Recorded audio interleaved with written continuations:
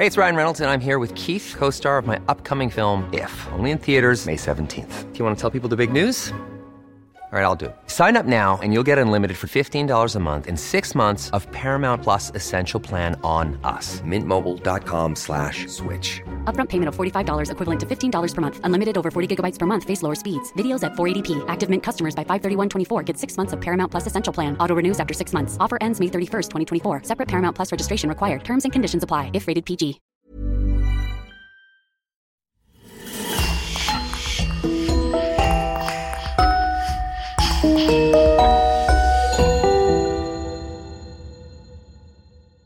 Hello everyone and welcome to a new criminal case.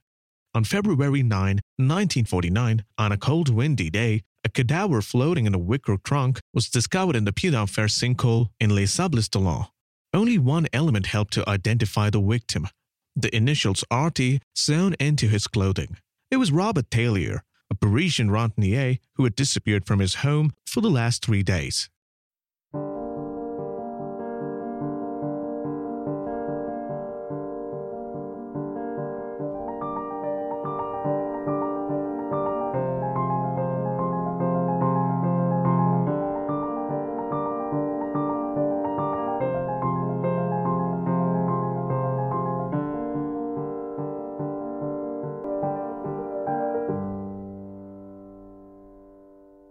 The Parisian police, who were in charge of the case, tried to trace back the thread of this torturous enigma. How did Robert Taylor end up in the troubled waters of Puy d'Enfer abyss when everyone thought he had already moved to Switzerland? Soon 2 culprits were in the police's view: André Ferré, a governess, and her lover Roland Planet, a young unemployed man. Why did these 2 guilty people choose to eliminate Robert Taylor, and why did they travel miles from Paris down to his corpse in Puy d'Enfer abyss? I invite you to a story that shook up the French society at the end of the 40s, a time when the traumas of the Second World War were still present.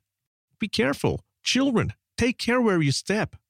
Lucien Berger's side. The 14 young boys in her charge didn't really listen to him anymore, despite all the instructions given just half an hour ago in front of the sanatorium portal. It's true that some of them was seeing the exhilarating side of the sea for the first time in their lives. On 9 February 1949, in the Vendée countryside, a bitterly cold wind blew that could freeze you till your bones. But when you're a boy of 9, 10, or 15 years old, these things don't have great importance. Lucien Berger knew this. He had given in once again. What an idea it was to get everyone out in such a tempest. If anyone felt sick, it would still be his fault. At just over 27 years old, he still had trouble establishing his authority. And then when he wondered, since the end of the war, the children rarely had the opportunity to have fun. So despite the wind roaring, he didn't want to cancel this little excursion. He had been working as an instructor at Saint-Jean-d'Orbestier Sanatorium in Les Sables-d'Olonne for a year now, and was very quickly attached to his students, most of whom were war orphans taken under his wings. After a rather difficult climb, the group found itself on the edge of an impossible granite cliff. The breathtaking view before them made the boys exclaim, "Oh!" and whistles in admiration. Lucien Berger warned them, however. "We are approaching the Puy d'Enfer, especially no one should run. Stay together next to me. I'll go first and you follow me carefully. Is that understood?" "Understood." 14 voices answered in chorus. "Let's go." The Hellswell is well named. It is at the bottom of a cliff, where 2 boulders form an arch around a chasm in which the waves wash aground, forming a deep, dark, foamy pool.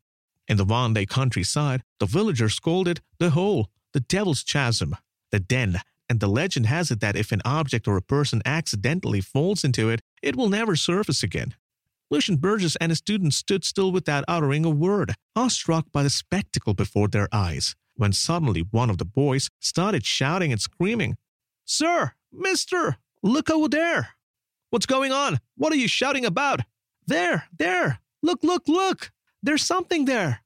Lucien Berger kept his hand on his forehead like a windbreaker and began to scan the deep. "Good Lord, it's a suitcase! Where is it? I saw it too!" "That's not a suitcase. It's a basket, you idiot." "Calm down. If it is, it's the pirate's treasure." Blinking his eyes due to the battering rain droplets, Lucien Burgess tried as best as he could not to lose sight of the object with his eyes.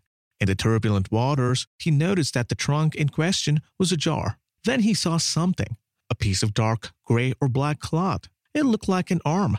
But yes, it was an arm sticking out of the trunk. Pierre Bilvier, the oldest person in the group, saw it too. He informed the others and there was instant panic.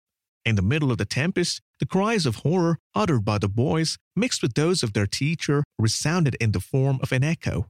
Lucien Burgess tried to calm the boys without success. He had to go and warn the police and the director of the sanatorium. Gathered all his people, he decided to turn back to Saint-Jean-d'Orbestière. They no longer walked, no longer took a stroll, they now ran with all their might. Some of the boys were pale with terror. They wanted to return to the warmth of their dormitory as quickly as possible, away from this visual nightmare. The police patrol, the fire brigade, and the officers were instantly informed of the situation. They went to the place where the body had been seen by the teacher and his students. The fire service took every precaution to retrieve the trunk with the corpse inside. It was a large trunk indeed. The corpse was that of a man around 60 years old, which could not yet be identified. He was bald, and his entire body was swollen from the pressure of the water. How long had he been underwater? No one knew yet. The only clue found on him were the initials RT in the seams of his suit, along with the contact details of a tailor shop in Paris. With this minimal element of evidence, the body was sent for autopsy. In those times, legal medicine was not a discipline of its own. Autopsies were carried out by ordinary medical practitioners at the morgues. While conducting the autopsy, the practitioners soon found traces of a noose around the wrist and feet and signs of strangulation on the neck of the victim. The victim had also received violent blows to the face and had sustained multiple localized injuries. The man was probably strangled to death, with marks of struggle on his chest and forearms, indicating that he had probably struggled with his assailants. The police soon discovered the identity of the victim. His name was Robert Taylor, a 64-year-old Parisian who had been living for many years in his private hotel 64 Jaffroy Street in the upmarket 17th Administrative Block. The police learned that he was ill, suffered from a gout, and had been using a cane to get around. A rich man, but moderate in taste, he was an annuitant who lived well but never fell for excess. Moreover, at the time of his death, due to the absence of any children, he had no direct heirs.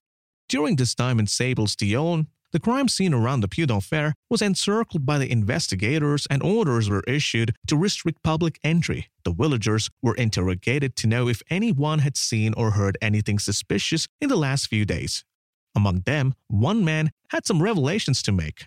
This witness was called Désiré Gautreau, but everyone knew him by the nickname La Gonelle. Aged about 50, he lived modestly, doing small DIY jobs, welding and painting, without ever wanting more. While being interrogated by the police, Désiré Gautreau recounted that 1 or 2 days ago, he had seen the headlights of a car at the edge of the Puy d'Enfer. He remembered that the vehicle stopped for a long moment, more than enough time to carry and throw a body off the cliff. The prime question that bothered the investigators was how and why Robert Taylor brought here while he lived in Paris and used to only travel for certain exceptional reasons. Did Robert Taylor succumb to strangulation, or did he die later by drowning, being trapped in the trunk, caught by the violent current of this terrifying enclave? This incident quickly made a lot of noise. It was around the end of the 1945 war. Distractions were limited. Daily life was still uncertain. So various new items and criminal cases as such, which were published weekly as articles, kept the public busy. It was a reason enough to be widely debated in the pubs, cafes, and around the dinner table. In order to better understand this case, let's take a quick flashback into what preceded the unfolding of this drama a year ago. It has been 3 years since the conflict between France and Hitler's Germany ended. Since the establishment of the Vichy regime in the year 1948, the city of Paris had gradually returned to a normal rhythm of life. Soldiers had returned home, shops reopened, and there seemed to be a new era of life in the country. Now people were trying to make up for lost time, to enjoy the moment, to get married, have children, build a house, and make plans for the future. In a Jaffroy Street, on the 3rd floor of a pretty hotel, lived Robert Taylor, one of those upper-class men who made their fortune during the war. Robert Taylor, a 63-year-old man, lived alone surrounded by his Louis XV furniture and all his other acquisitions like paintings by great masters, collector's items, Chinese and Japanese knickknacks, and Persian rugs. He had no wife nor children. He was the owner of a garage situated in Borso Street, which was known for its considerable amount of carpentry workshops and automobile garages. Robert Taylor was considered to be a shrewd businessman with a good reputation, and his concierge spoke very highly of him. The only port of call he had was a nephew, Marshall Taylor, who was also a businessman, the son of his youngest brother, and whom he wished to make his sole heir. The only condition he required of him was that he have a male child. Despite the presence of this relationship, Robert Taylor was a desperately lone man. To make matters worse, his health problems had now interfered with his previously active life. He suffered from gout, which immobilized him more and more and forced him to use a cane to get around.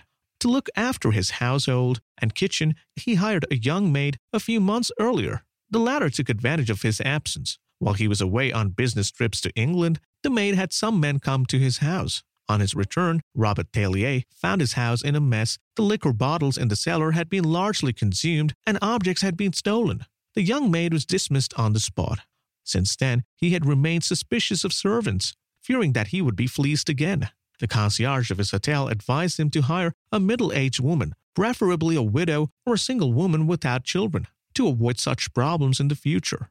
Robert Taylor scoured for small ads looking for any offer from domestic workers, but did not find the profile he was looking for.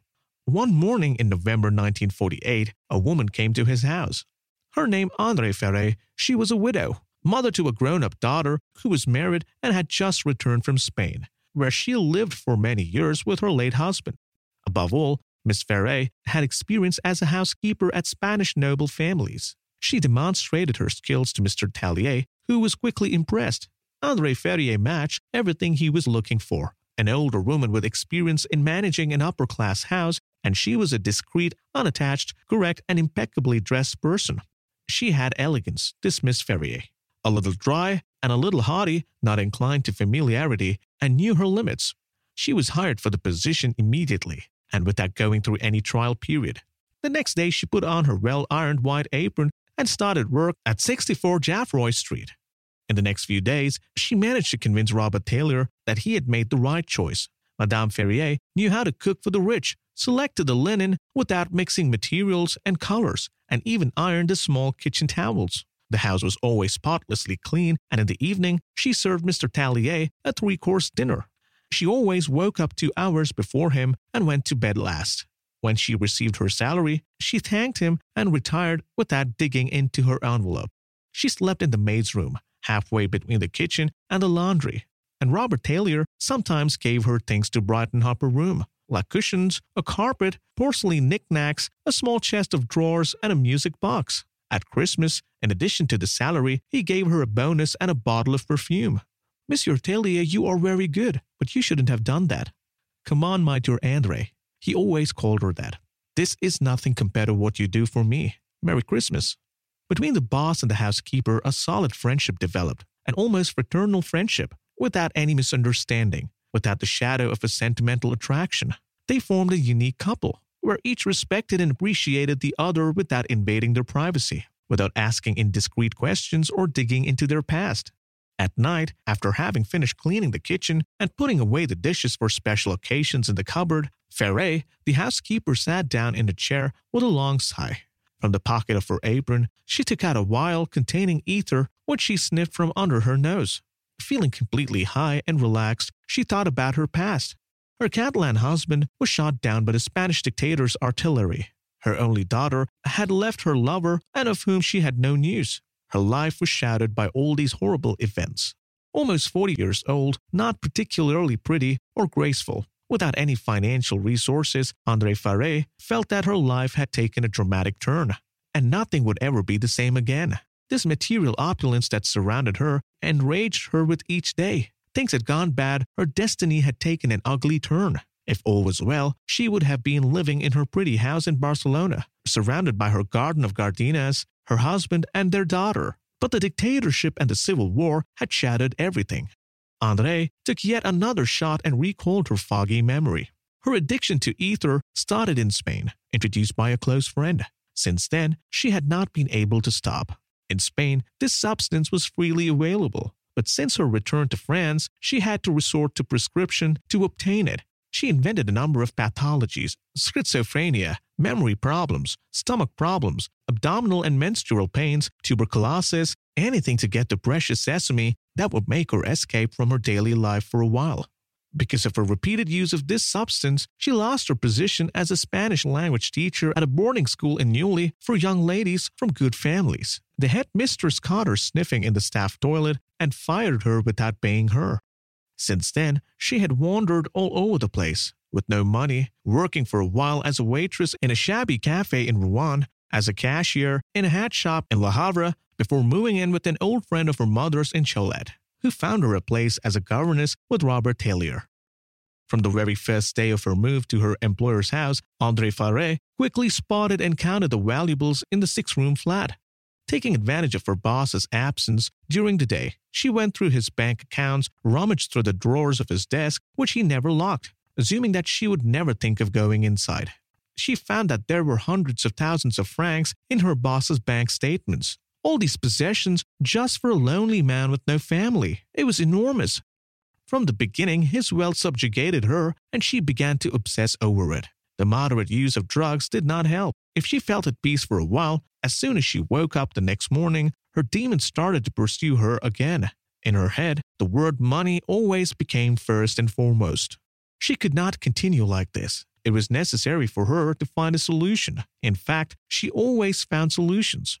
Her dream? To become rich and go far away from here. Perhaps retire to a small castle, take a lover, and draw a line under all her misfortunes. The sole idea of spending the rest of her life scrubbing pots and pans, doing the washing and serving that impotent old man, Robert Taillier, repulsed her. One night when she was not yet asleep, André Faré hatched a plan in her head that she was very happy with. She was planning to take her boss's money, and she had no intention of backing out. Robert Planet, seated at a bistro table, was reading the newspaper L'Aurore while waiting for his order to arrive. Opposite him, 2 young women were winking at him as they giggled. Robert Planet smiled back at them, raised his glass in their direction, asked the server boy to offer them something, and put it on his credit card. "You better think about wiping the slate clean for the last month first, Robert." "Come on, I'm fine. I always end up paying you, don't I?" My, yes, you will pay me." Happy to have the free drink, the 2 women blew a kiss to Robert Plant, who proudly sat back in his chair and unfolded the newspaper. He never left the woman indifferent. He was a handsome young man of 27, tall, slim, dark, always at his best. A bit of a crooner, a bit of a joker, a bit of a flirt, without a penny to his name. A prototype of the perfect Parisian of those years. To show off, he sometimes called himself as Roland Weltier, a name he gave himself to heighten his status. Single, with no fixed job and no resources, he still lived off his father, who worked as an accountant. His parents spoiled him during his childhood and continued to do so, even though he was old enough to find his own situation. But Robert Planet did not want to spend his life sitting in an office chair, writing and stamping paperwork in some dingy administration like his father did. This regulated middle-class life revolted him. Hey, I'm Ryan Reynolds. Recently, I asked Mint Mobile's legal team if big wireless companies are allowed to raise prices due to inflation. They said yes. And then when I asked if raising prices technically violates those onerous 2-year contracts, they said, "What the f*** are you talking about, you insane Hollywood ass?"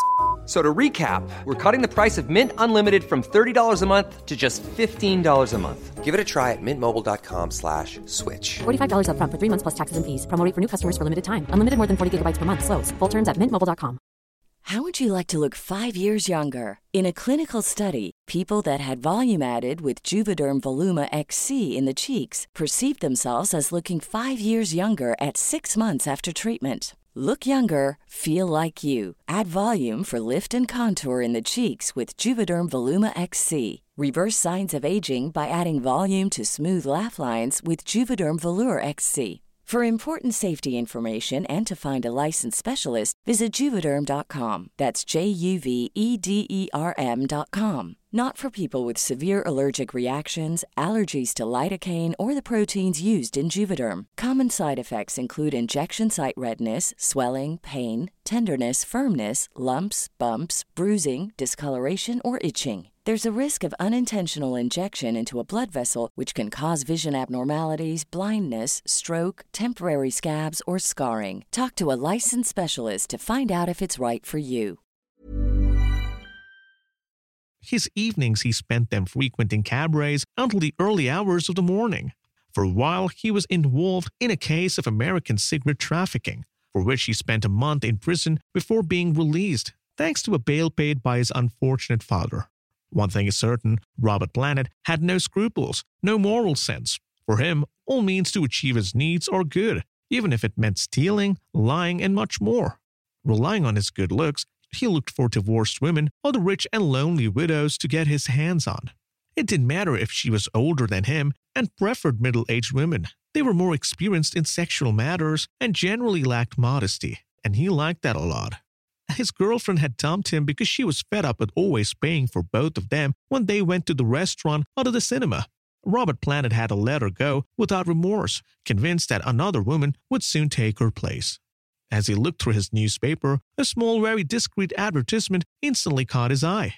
Seeking a man who can carry out even a dangerous mission. Interesting remuneration in return. That sounds like an interesting case. Dangerous mission. That's what he knew. He sent an affirmative answer to the advertiser and was given an appointment in a hotel in the street of Gamat in the following days. Robert Planet arrived at his best behavior, went up to the concerned room, and found himself face to face with a kind of small brownish woman dressed all in black, André Ferret. During his first meeting, the housekeeper looked at this handsome man who was so sure of himself and his beauty with contempt. He tried to cheer her up, but she did not cooperate, remaining cold and inscrutable. It's clear that we are not of the same world, young man, so I beg you to dispense with the familiarities. This is why I have called you here. André Ferret first wanted to test him, to know if he would be able to carry out the mission she wanted to give him. During the second meeting, she took power over him. Robert Planet, true to his character, tried to force her into his arms and kissed her, but she slapped his face before getting to the heart of the matter. She later explained that her boss was rich, that he was bad and despicable. She portrayed him as a former collaborator, having made his fortunes thanks to the high Nazi officers who were his friends. A vulgar collaborator, a seller of France. She needed his help to get hold of his considerable fortune, estimated at several 100,000 francs. Robert Planet opened his eyes wide. It was a done deal. It promised to be an exciting adventure. During the third meeting, the housekeeper agrees to have sex with her future accomplice, just to get him hooked on. It was only at the end of the third and the fateful meeting that she revealed her true plans to him, to kill her boss and get rid of his body. Robert Planet, already under the yoke of this unscrupulous praying mantis, accepted the offer. So everything was set, it was now time to act. The criminal project was built on her own logic. First, they had to find a car and he would have to drive it. But it turned out that Planet didn't have a license. She decided to find a driver, even if it costed more. A young railway worker, Charles Jules André, was pointed out to her. André Ferret met him and said she needed him as a driver. She promised to pay him 200,000 francs, with which she would have to find a vehicle, and the rest would be for him. Charles Jules André spotted a second-hand Matford from 1939, but still in very good condition. The only problem was that it was a real petrol guzzler. The housekeeper assured him that it didn't matter. He could keep it in reserve. It was early February 1949. André Ferret came to see her boss in his office. She had something important to tell him. "Don't tell me that you want to leave me, my dear André. I won't find anyone as serious and diligent as you." "Oh no, Monsieur Tallier, not at all. I have absolutely no intentions of leaving. It's just that I'd like to propose a little thing to you." "That's the spirit. Tell me what it is." André Ferret told him that the day before, she had been contacted by a gold bullion dealer who wanted to sell his stock at half price. It could be an interesting business for such a brilliant businessman and who knew all about business as much as her valiant boss. Yes, why not? Taylor agreed to meet the bullion dealer. The next day around noon, Robert Planet arrived in the Blanche flat in Geoffroy Street. André Ferret had both the men introduced by the back staircase. Hands were shaken and Robert Planet was invited to sit down. The housekeeper, in order to keep a better eye on his movements, took a position behind Robert Taylor. But very quickly the latter, as a cautious and wise businessman, sensed that there was something wrong with the attitude of this young man who was a little too jovial and dressed like a dandy. What is this kid doing selling him gold bars? Unconvinced, Robert Taylor first wanted to test him to be sure. Do you know what an ingot is? How much does it weigh? How much is it worth? How is gold market doing at the moment? Rapidly confused by these technical questions, Robert Planet did not know what to answer and sent distressed looks to his accomplice, who in turn urged him to speak, to say something. Robert Taylor immediately doubted his competence in the matter and asked him to leave. Instantly, the housekeeper accompanied the young man to the exit, but she did not let him out and hid him in a room before going back to Mr. Taylor's office. Her heart was pounding. She feared she had screwed up everything by doing this. She shuddered at the thought of her employee suspecting something and firing her for good. But her fears vanished when he said to her in a fatherly tone, "My poor Andre, you have been victim of a small-time thief. I don't blame you. You were acting in good faith when you offered me the services of this boy. You are not used to this kind of people. They are real sharks, ready to bite you at the slightest opportunity." "Thank you, sir. I'm very much sorry, and believe me that this will not happen again in the future." She didn't leave the room. She stayed there, standing, watching her boss trying to grab his cane with a groan of pain. She knew that the gout was taking its toll on him, that it almost immobilized him on some days. She knew he was vulnerable. "You remember that little clock you were kind enough to buy for me for my bedroom wall? Well, it doesn't work anymore. Already? It was brand new. I suppose it is at the level of the balance wheel. Can you come and see it with me?" Robert Taylor, leaning with difficulty on his cane, followed his housekeeper to her room. She showed him the above clock, and he bent down to see the balance wheel. Suddenly, the old man was thrown to the ground. Robert Plant, lurking behind the wardrobe, had just pounced on him. He threw him to the floor and tried to choke him with a handkerchief. The old man, completely terrorized, struggled as best as he could. He was hit in the ribs, but the young man was stronger than him and quickly got the upper hand. Robert Taylor then lost consciousness. When he woke up a few moments later, he discovered that he was sausaged, firmly tied up and unable to move. "Wild profiteer! Paralytic old bastard! The time has come to pay for everything you've done." Robert Taylor could hardly believe that his good housekeeper was addressing him like that. Next to her, he saw Robert Planet, the fake bullion seller, who gave him a nasty smile. The two accomplices put the unfortunate man in his office and forced him to sign bearer's checks worth several 100,000 francs. Robert Taylor was trembling. As soon as he moved a little, Andre Ferret and her accomplice slapped him. In his fright, he let the ink spill out and ruined the paper. So they made it do it all over again. Then the housekeeper made him sign more deeds of gift attesting that from now on, all the furniture and flat itself would be hers.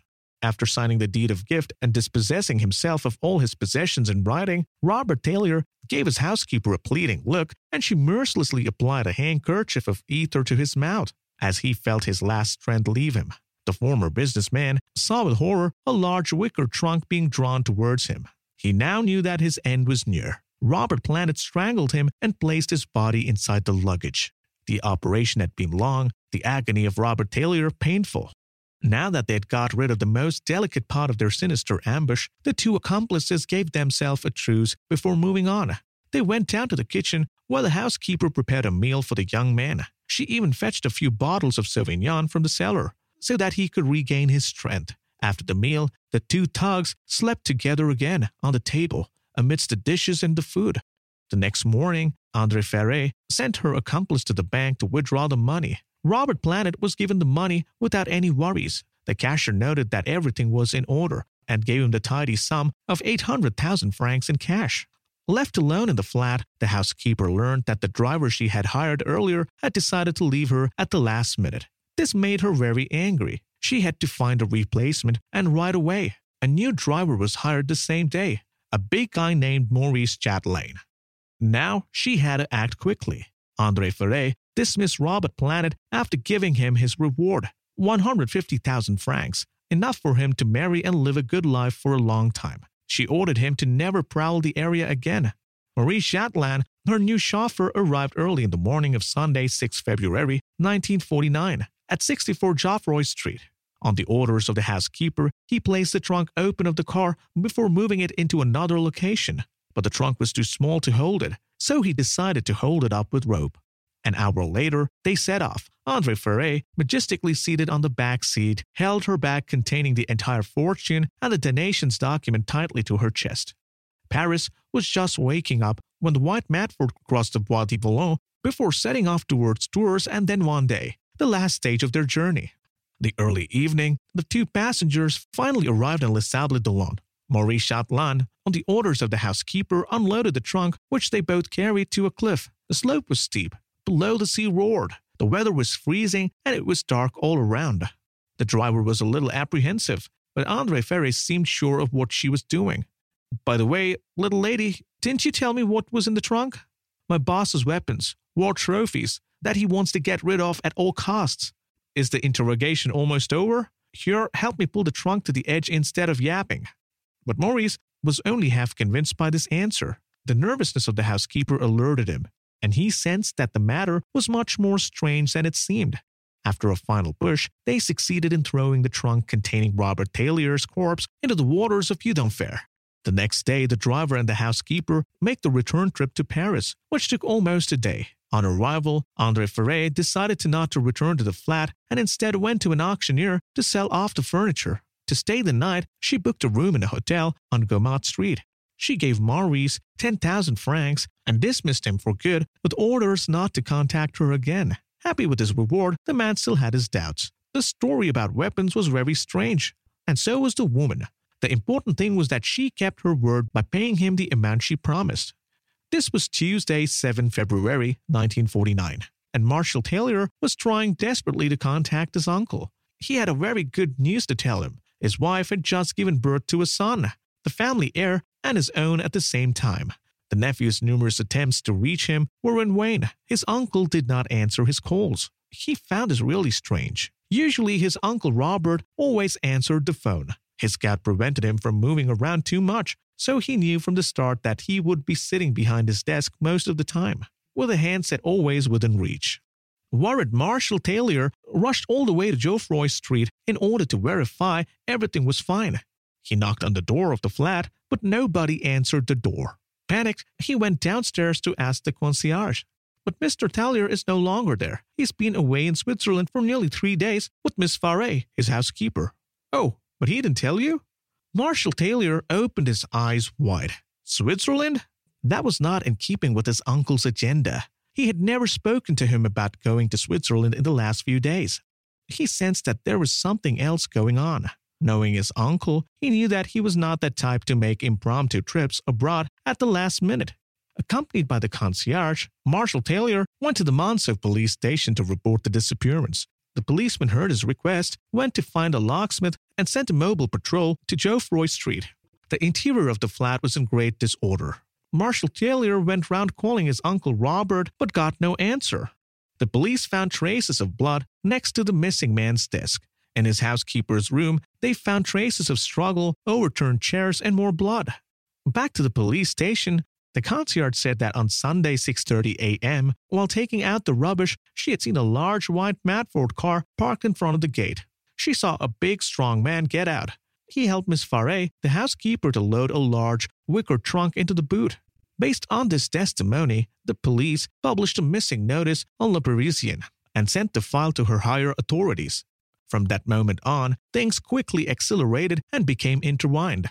After 2 days of searching, they were contacted by the police in Sables-d'Olonne. The body of Mr. Robert Taylor was found in a wicker trunk, previously thrown into the sea. The initials RT sewn into his suit and the photo published in the newspapers allowed him to be identified immediately. The theses of murder and ambush were then evoked. As the search began, the police at the Monceau police station in Paris were contacted by the driver Maurice, who had also heard the news through the newspaper. In a fit of conscience, he called the police station. "I was a transporter of Taylor's remains in a vehicle, and I also helped to throw the trunk into the Puy d'Enfer," he said. He then told the policeman when he and the housekeeper Ferré returned to Paris, she asked her to take him to a hotel in Gaumont Street. With a little bit of luck, she would still be there. Without wasting a minute, the policeman went to the address indicated. they asked for the receptionist if a certain Lady Faré, small, dark-haired, in her 40s, was among the residents. Yes, there was a woman who looked like that, but her name was Isabelle Dumont. Sensing that the case was close to a conclusion, the policeman remained on the spot, watching for the return of the mysterious Isabelle Dumont. And then she came, wearing apparel from famous brand in Vendôme Place. She was immediately arrested. The housekeeper struggled, screamed, spat, insulted the policeman, claimed to be innocent, and it was with great difficulty that they managed to get her into the van and took her to the police station. Facing Inspector Pinot, Isabelle Dumont, alias André Ferré, said she was above suspicion. She also blamed her accomplice Robert Planet. Planet, who in the meantime was living happily with his reward money. When he went down to collect the newspaper, he was shocked to find his photo on the front page. With his back to the wall, he tried to hide as quickly as possible. If that's the case, the police was already on his tail at this very moment. The police, for their part, found a little about him, his habits, and his personality. André Ferré portrayed him as a playboy, an incompetent and a scoundrel, not very clever though, and quickly taking the bait. That immediately gave the police an idea to catch him. They put a fake advert in the newspaper, hoping that he will follow it up. A film company seeking actor for supporting role, handsome, dark-haired, good pay. And he fell for it, completely gullible. Robert Planet went to the address indicated in the ad and was in turn arrested by the police. At the police station, the confrontation between him and the former governess was terrible. As soon as she saw him arrive in the interrogation room, André Ferré started to insult him, calling him names. Planet, with his head down and hands handcuffed, said nothing. André Ferré continued to deny the facts for a long time before finally confessing to everything. Her addiction to ether, which messed her brain, the wealth of her former boss, which enraged her, the checks and the deeds of gift that she made him sign by force under threat. She even admitted to having exploited her accomplice, to having slept with him to get him hooked on, turning him into a kind of slave. She literally emptied her bag in front of the Inspector Pinot, who was dumbfounded by such horror, villainy, and cruelty. Of the two, Robert Planet was the worst. He risked the death penalty, while the governess, as a woman, could be pardoned. He was not, so it was in his interest to find a good lawyer capable of saving him from the gallows. And this lawyer was the defender of the indefensible, the one who a few years earlier defended the abominable Dr. Petiot. Following their interrogation, the two accomplices were placed in provisional detention while awaiting their trial. The trial began on 7 December 1950 at the Assises de la Seine. While in the box of the accused, Robert Planet went quietly and did not say a word. André Ferré made scenes worthy of tragic comedy. She tore her hair out, yelled at the audience, insulted her lawyer, Mr. Hubert, and accused the police of having tried to rape her when she was in her cell. When the judge gave the floor to Robert Planet, the latter was sincere. He confessed that the governess had trained and subjugated him through sex. At one point, he even believed he could become her lover. A disapproving murmur crossed the room. Maître Furieux said that his client's only fault was that he had been manipulated in the whole affair and that in reality he had never wanted to kill Robert Taylor. The driver Maurice was also there, and he testified at large. Although he had helped André Ferré to throw the body into the Puy d'Enfer, he was not prosecuted. Long before the deliberations, death already seemed to hover in the courtroom. Before allowing the jury to retire to deliberate, the public prosecutor requested 2 death sentences for the 2 defendants. The deliberations lasted only about 30 minutes, at the end of which the following verdicts was reached. André Ferré was sentenced to death, while Robert Planet managed to save his own life by being sentenced to 20 years of hard labor in the West Indies. True to her usual haughty nature, André Ferré received the verdict with contempt. In 1950, the former governess was granted a presidential pardon and her sentence was changed to life imprisonment. She died of cancer in 1970 at the age 61. Imprisoned in a labor camp in Martinique, Robert Planet was still in the news for some time before disappearing altogether. Some say that he was murdered by a fellow prisoner, others that he was taken by a tropical disease, and yet others say he fled to South America. The producer and writer George Clouzot was present at all hearings of the murderous duo and was inspired to produce Les Diaboliques in 1954, as well as Alfred Hitchcock for his film Vertigo, released in the United States in 1958. The story of the bloody trunk of the Puy d'Enfer, a heinous crime committed by amateur criminals in search of easy money, has long remained in the annals of the French legal system and has left its mark on the Vendée region for having served as a backdrop. Even today, the geographical site of the Puy d'Enfer in Les Sables-d'Olonne continues to perpetuate its macabre legend, long nourished by this crime which gave its reputation as a cursed place. Amateur criminals putting geographical distance between the scene of crime and the place of its concealment does not prevent investigators from tracing it back to them. We interrogated the tailor Maurice, who assured us that Robert Taylor is his client, who always had the same style of suit made and always paid regularly. We're at the end of our show for today, so feel free to listen to the other shows on the podcast and take 5 seconds to leave us a 5-star rating on iTunes. It's really important to us. You can also subscribe to the next episodes and follow us on Facebook to suggest new ones. Thank you and see you soon.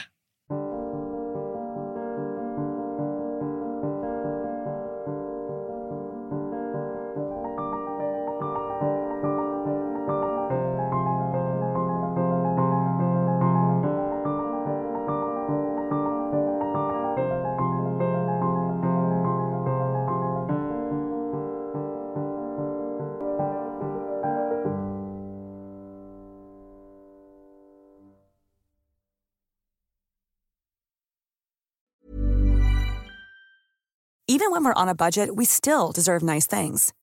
Quince is a place to scoop up stunning high-end goods for 50 to 80% less than similar brands. They have buttery soft cashmere sweaters starting at $50, luxurious Italian leather bags, and so much more. Plus, Quince only works with factories that use safe, ethical, and responsible manufacturing. Get the high-end goods you'll love without the high price tag with Quince. Go to quince.com/style for free shipping and 365-day returns.